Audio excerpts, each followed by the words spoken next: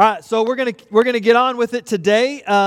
We're still in Ephesians. We're gonna be in Ephesians for a while. I'm looking through it. We're gonna finish chapter 3 today. It's a time I try real hard not to get into an exegetical Bible study in church, but I do in this morning service, but I do want to present some of these things today. I discovered something new today that I had never experienced or found before. I think you're going to enjoy that. Before this statement by Paul, this parenthetical statement, just to refresh your memory, if you go back to chapter 2, he was talking about the unity that exists in the body of Christ. We are all one people in the body of Christ. It doesn't matter your ethnicity or your socioeconomic status. We have all been made one. So it is for this reason that he gets to his prayer. I do want to start out this way. I mean, how many people know what prayer is? I mean, we all know what prayer is, right? Or maybe I should ask, how many of us struggle with a consistent prayer life? How many of us struggle being consistent in this prayer life? Is prayer something that we have relegated to what we do right before we fall asleep? Or right before we eat a meal? I know at our house every night we say a family prayer. It's not the way that I grew up. I mean, I grew up, praying obviously, but I learned right away that the family prayer became a recited prayer. Like it was distilled into the same thing every night. And so we stopped it. And we'll change it up every once in a while. This is not just a recited prayer. Prayer is not just a duty to be performed. Some of you grew up in a liturgical tradition, maybe Anglican or Catholic or something like that, and you learned to recite the Apostles' Creed or the Nicene prayer. Like there are certain things, and you would just recite those things. But I want us to remember that prayer is not something to be checked off on our list. Prayer is not a duty to be performed by a Christian. Prayer is a direct connection with the living God. Prayer harkens back to the time that Adam and Eve walked with God in the garden. It's our way of communicating with Him, and when we get close to Him, He communicates with us. It's a way that we can hear Him and we speak to Him and we understand Him. It's really going back to what Adam and Eve experienced. We aren't able to walk with Him now. Someday, that's going to happen. So today, Paul is showing us how to pray for others based on his own pattern of praying. So this is how Paul prays, is what he says. So remember, he's talking in chapter 3, and he pauses, and then he says, now, for this reason, all the things he said before, unity and the gospel and the mystery and the boundless riches. For this reason, we have it up here, I kneel before the Father, from whom every family in heaven and on earth derives its name. I pray that out of His glorious riches He may strengthen you with power through His Spirit in your inner being, so that Christ may dwell in your hearts through faith. And I pray that you, being rooted and established in love, may have power together with all the Lord's holy people to grasp how wide and long and high and deep is the love of Christ, and to know this love that surpasses knowledge, that you may be filled to the measure of all the fullness of God.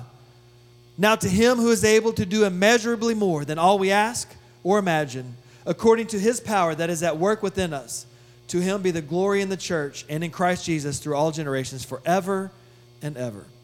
Amen. It's a good prayer, right? Like, are you reading that going, wow, that's amazing. I can't believe, or did you check out? Well, that's okay. One of the things we're going to do today is dig right into it. Sorry, it's hard doing this one-handed. That's why this other mic, we'll get it fixed. Okay, so we're going to start here in chapter 3, verse 16. All right, chapter 3, verse 16. His prayer, he says, is that God would strengthen with His power. God strengthens people with His power. Like, these are things that we read, these are things that we understand, these are things that we talk about, but do we really grasp what that? Take a minute and think about what the power of God is. Seriously, what is the power of God? The power of God, in His power comes peace. In the power of God comes strength. In the power of God comes love. And in the power of God comes direction and purpose. The question for us today is, how much of His power is available to us? Now, some of you know, because I've talked about this, how I feel about this. I'm going to tell you a story about some of my experience. When God sends His power, He doesn't just send part of His power. I want to remind you of that. He doesn't just send us a little bit of His power. He doesn't give you just a finger.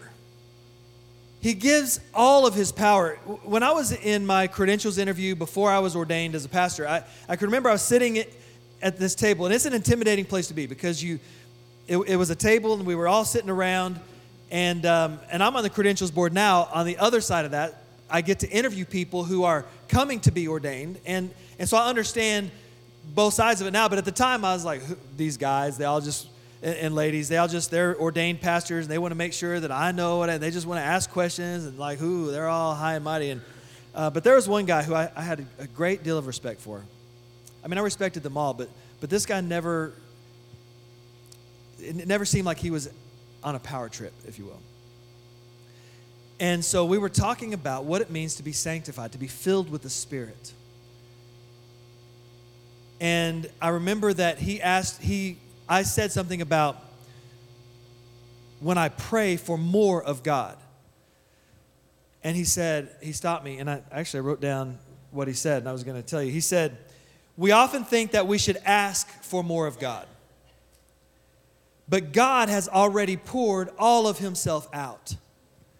How much of God we receive is entirely dependent on us." So God has given us His power. How much of His power we receive, that depends on us. How connected am I to God? How involved am I with Him? How often am I talking to Him? Am I only a mealtime prayer person, or am I a unceasingly prayer person? Where do I land on that spectrum? And that's going to really determine a lot of where that power comes from, because when we ask for the power of God, He is faithful to send all of it.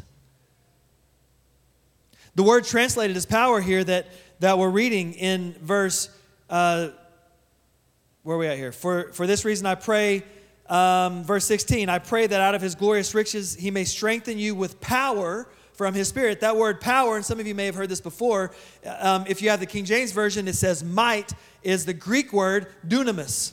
Got it right here, dunamis, which means power or might. It's also used when they talk about the miraculous power. It's the same word, the miraculous dunamis. It's the Greek root word where we get, maybe this helps you, where the English word comes from dynamite. It's that root word. So it's, to just say power really gives us a smaller version of it. There's more depth there. He's talking about the power of God. That power, that dynamite power, is available to us. And then he goes on in verse 17. Through power, that His Spirit in your inner being, so that Christ may dwell in your hearts through faith. So that Christ may dwell in your hearts. Now, this is one of the cool things that I discovered just now, just this time this week. I was reading about it, and I was like, dwell is a curious word. Have you ever thought about the word dwell? Like, we don't really use that very much. You know what it means, but the word dwell, it's a curious word. So I thought, what is that word in the Greek? This is sometimes when I'm studying, this is what I do. You see, the word is, and I'll have it up here, katoikase, means dwell. Okay, keep that in mind. The Greek word katoikase. Now, when he says this, in verse 17, so that Christ may dwell in your hearts through faith. He's not asking that we be saved. He's already dealt with that. When we be saved, we are saved when we ask Christ to forgive us for our sins. You know that.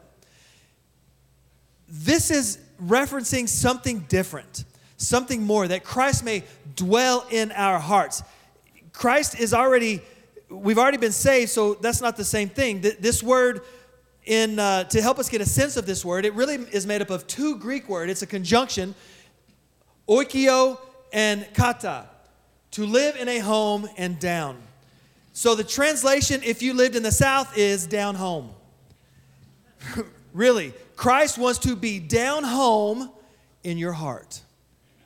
He wants to be after the Thanksgiving meal with his shoes kicked off, watching the football game at home with a piece of cornbread.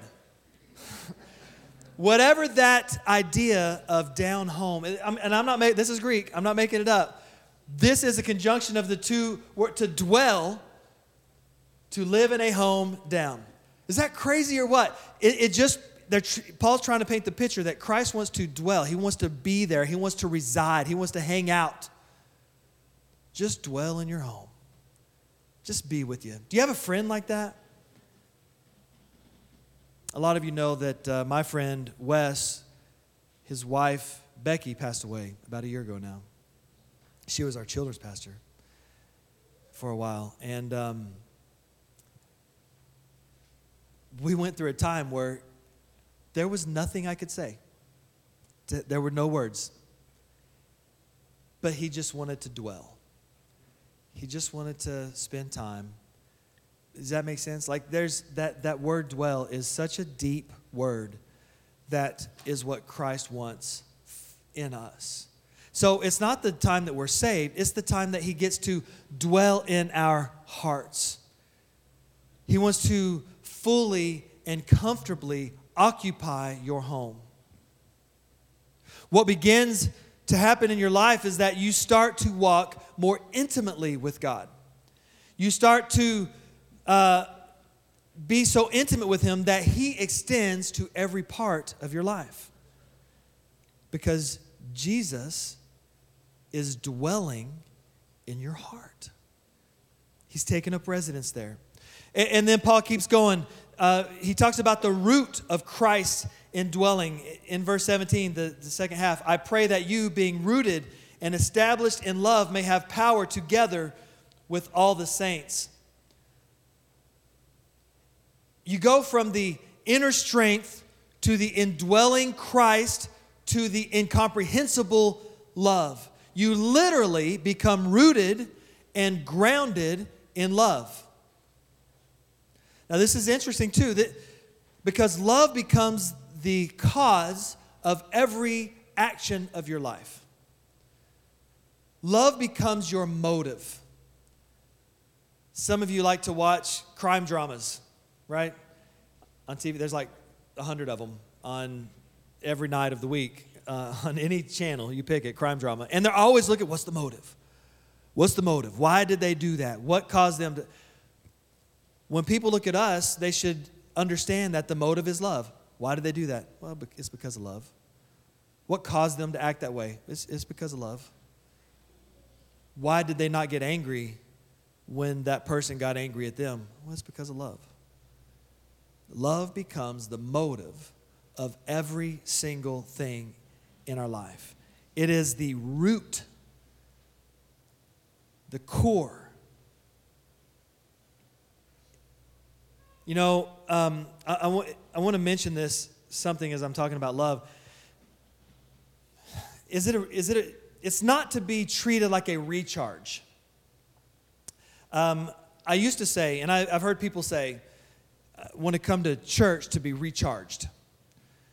And I think church is important, and I think this gathering is biblical and something that we should be doing. And I think that we do have times that Teresa talked about it during her prayer, that it is a time that we come together and we fellowship together and we help each other, right? So there is value. But if love is our root, then we don't really recharge spiritually at church. I think that's maybe a misunderstanding. It's like electricity. Sometimes we lose electricity at home, right? That's happened. You're at home. Now, did somebody go outside your house and cut the wire? No. Your wires are still connected. You know, it's the power is what's going on. I don't know what's going on. I can't figure it out. Somewhere down the line, we became disconnected from the power. And we're relying on our batteries. If love is the root that's growing in our hearts, the source stays with us. We do enjoy our time on Sundays, and we need this. And God says we should gather. And we help each other, and we lean on each other, and we pray for each other, and maybe we recharge each other. But spiritually, we should not lose that connection. This today is not what sustains us spiritually. It may feed your soul. You may get some great benefit from it. And believe me, I need it sometimes. I need somebody to prop me up. But spiritually, I have got to stay connected. And he keeps going. He talks about the power to grasp. The end of verse 17. I pray that you, being rooted and established in love, we just talked about, may have the power, together with all the saints, to grasp how wide and deep and long and high is the love of Christ. When you live in the love of Jesus, you can literally grasp that love in all of its dimensions. I was looking for something there, deep and wide and high, and Paul's just trying to say it's vast. It's huge. We can't comprehend it. It's large, and it's a love that doesn't just show up sometimes, and it doesn't just show up for certain people, and it doesn't have bitterness, and it doesn't have jealousy or envy or hate. It is a dominant love that is rooted in Jesus. The power we have is to grasp the limitless love of Jesus. We can understand it because we understand we've been given that ability through the Holy Spirit. This is why people ask, I don't understand it. Other people who don't know Jesus, they'll say, I don't get it. And we invite them in. Hey, come in and explore this and understand this love.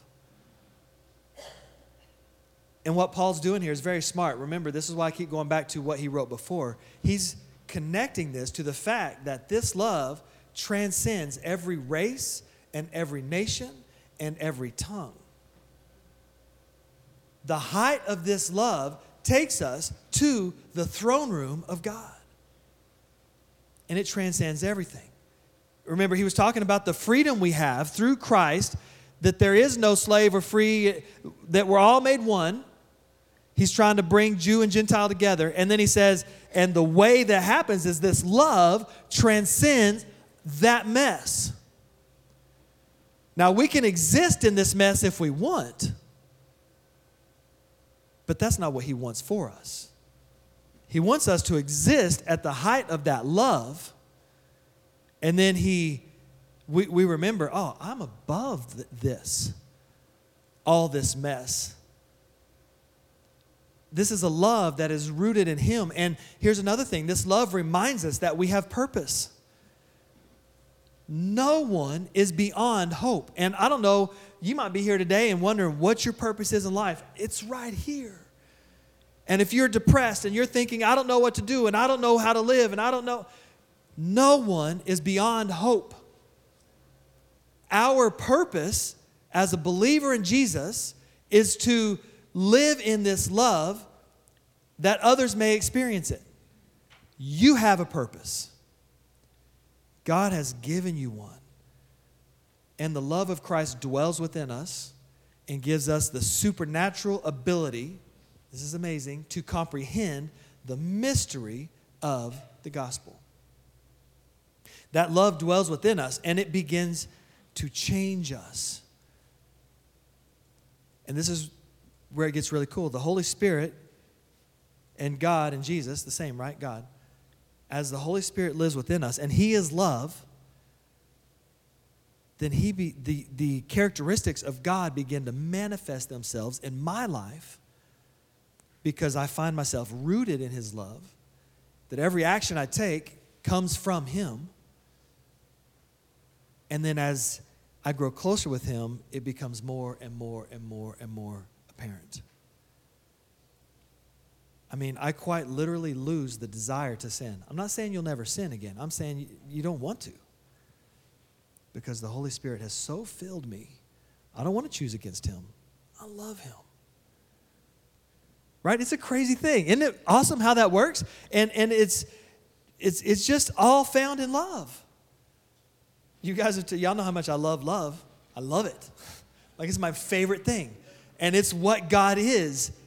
And it's who He makes me, a person of love that's capable of loving anybody. So He helps me get past my prejudice, which is so evident in the world today. Everybody's prejudice against different political parties and different ethnicities and different, is prejudice everywhere. But God helps me to rise above that. That's where we're at. And I just love that. His love becomes manifest in me so that I begin to have the characteristics of God. He created me in that image. This isn't a stretch. This isn't me saying, okay, one day after you die, maybe you'll get there. He created us in His image. And that Holy Spirit, His Holy Spirit is in me, restoring me to the image that He made me in. He made me like Him. He wants me to be like Him. And as I draw closer to Him and His love is manifest in my life, I begin to display those characteristics. That's the system. That's what He wants for us and from us. And we just have to live in it. This is the fullness of God that is available to everybody. And then he wraps up. And I'm going to invite the band. We're going to close. In fact, we're going to close with a time of prayer, inviting the Holy Spirit to become the root of our spiritual lives. All right. Verse 20 and 21. So he says, now to Him who is able to do immeasurably more than all we could ask or imagine, according to His power that is at work within us. So the one who is God and able to do more than we could ask or imagine, that work that He has in us, which is His love, to Him be the glory in the church and in Christ Jesus throughout all generations, forever and ever. Amen.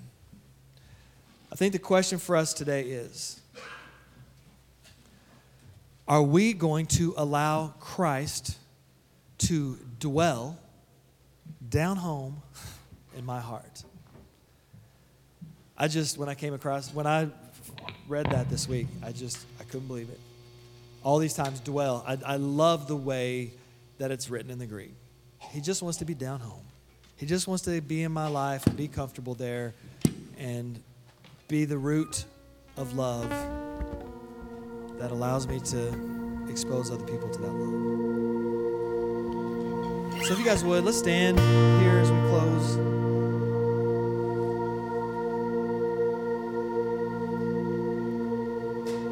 And God has been stirring in me for sure, and I know in some of you because we've talked the last several weeks in our church. This is what He wants to do. He wants us to be transformed. Some of you know this root that I'm talking about. You've been living it. The Holy Spirit has been manifesting the characteristics of God in your life, and it's amazing. Some of you today are like, I've only done the first part. I've only been saved, but man, Jesus isn't down home with me. So this morning, I just want to have that opportunity. In our tradition, several different churches have different ways of speaking about it. We call it being sanctified. It's a second work of the Spirit. It's being filled with His Spirit. We give ourselves entirely to Him. God, not my desire, but yours. I only want what you want. Would you make that your prayer this morning? If you just want to pray in your seat, if you want to pray around the altar, let's just spend a few moments, and even before they start singing, let's just, God, we want to lean into this today. I do believe there are people here who have not invited you to be down home in their hearts. So today I ask that would begin. That you would stir in them this desire that we're talking about. And if that's you today that I'm talking about, just invite the Holy Spirit. You can comfortably say, I've been saved. Jesus has saved me. But I want what you're talking about.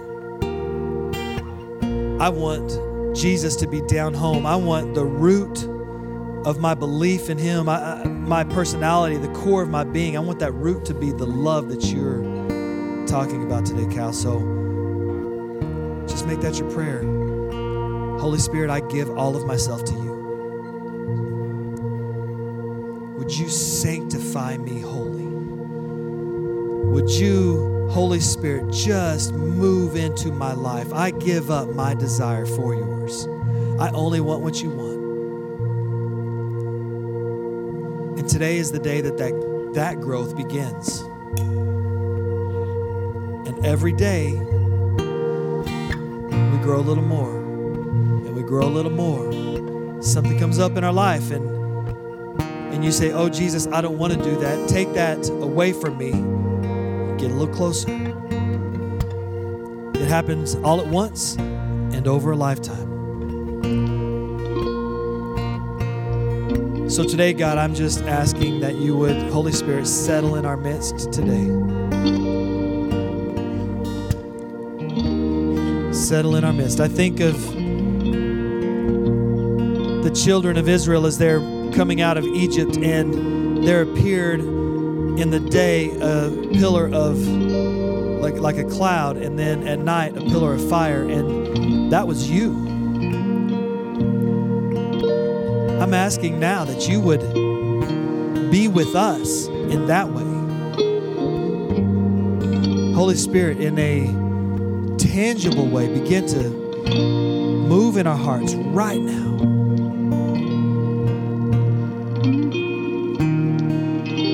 In Jesus' name. I believe all across the place, there are people who are making that their prayer. And again, if you want to come to these altars down here, kneel down and pray. Somebody can come pray with you.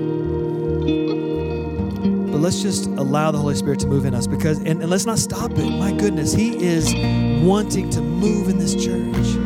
He's wanting us to be a beacon of hope, of love in our community. He wants us to be the people who are showing others who He is.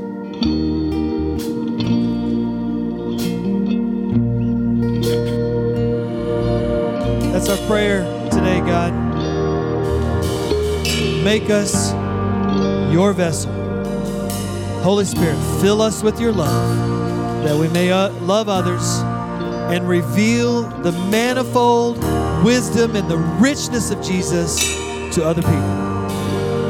I thank you for this church, Holy Spirit. I thank you for your presence today. Now go with us, make us new, change us. In Jesus' name we pray. Amen. Amen. Hey, on your way out, a couple of things. Don't forget, next week, the Thanksgiving feast is going to be happening. And then also check out our website. If you're not getting communications like the text or the emails or those kind of things, go to the website, lantana.church, and you can sign up for those there. So anyway, God bless you all. We'll see you Thursday night for prayer. 6:30.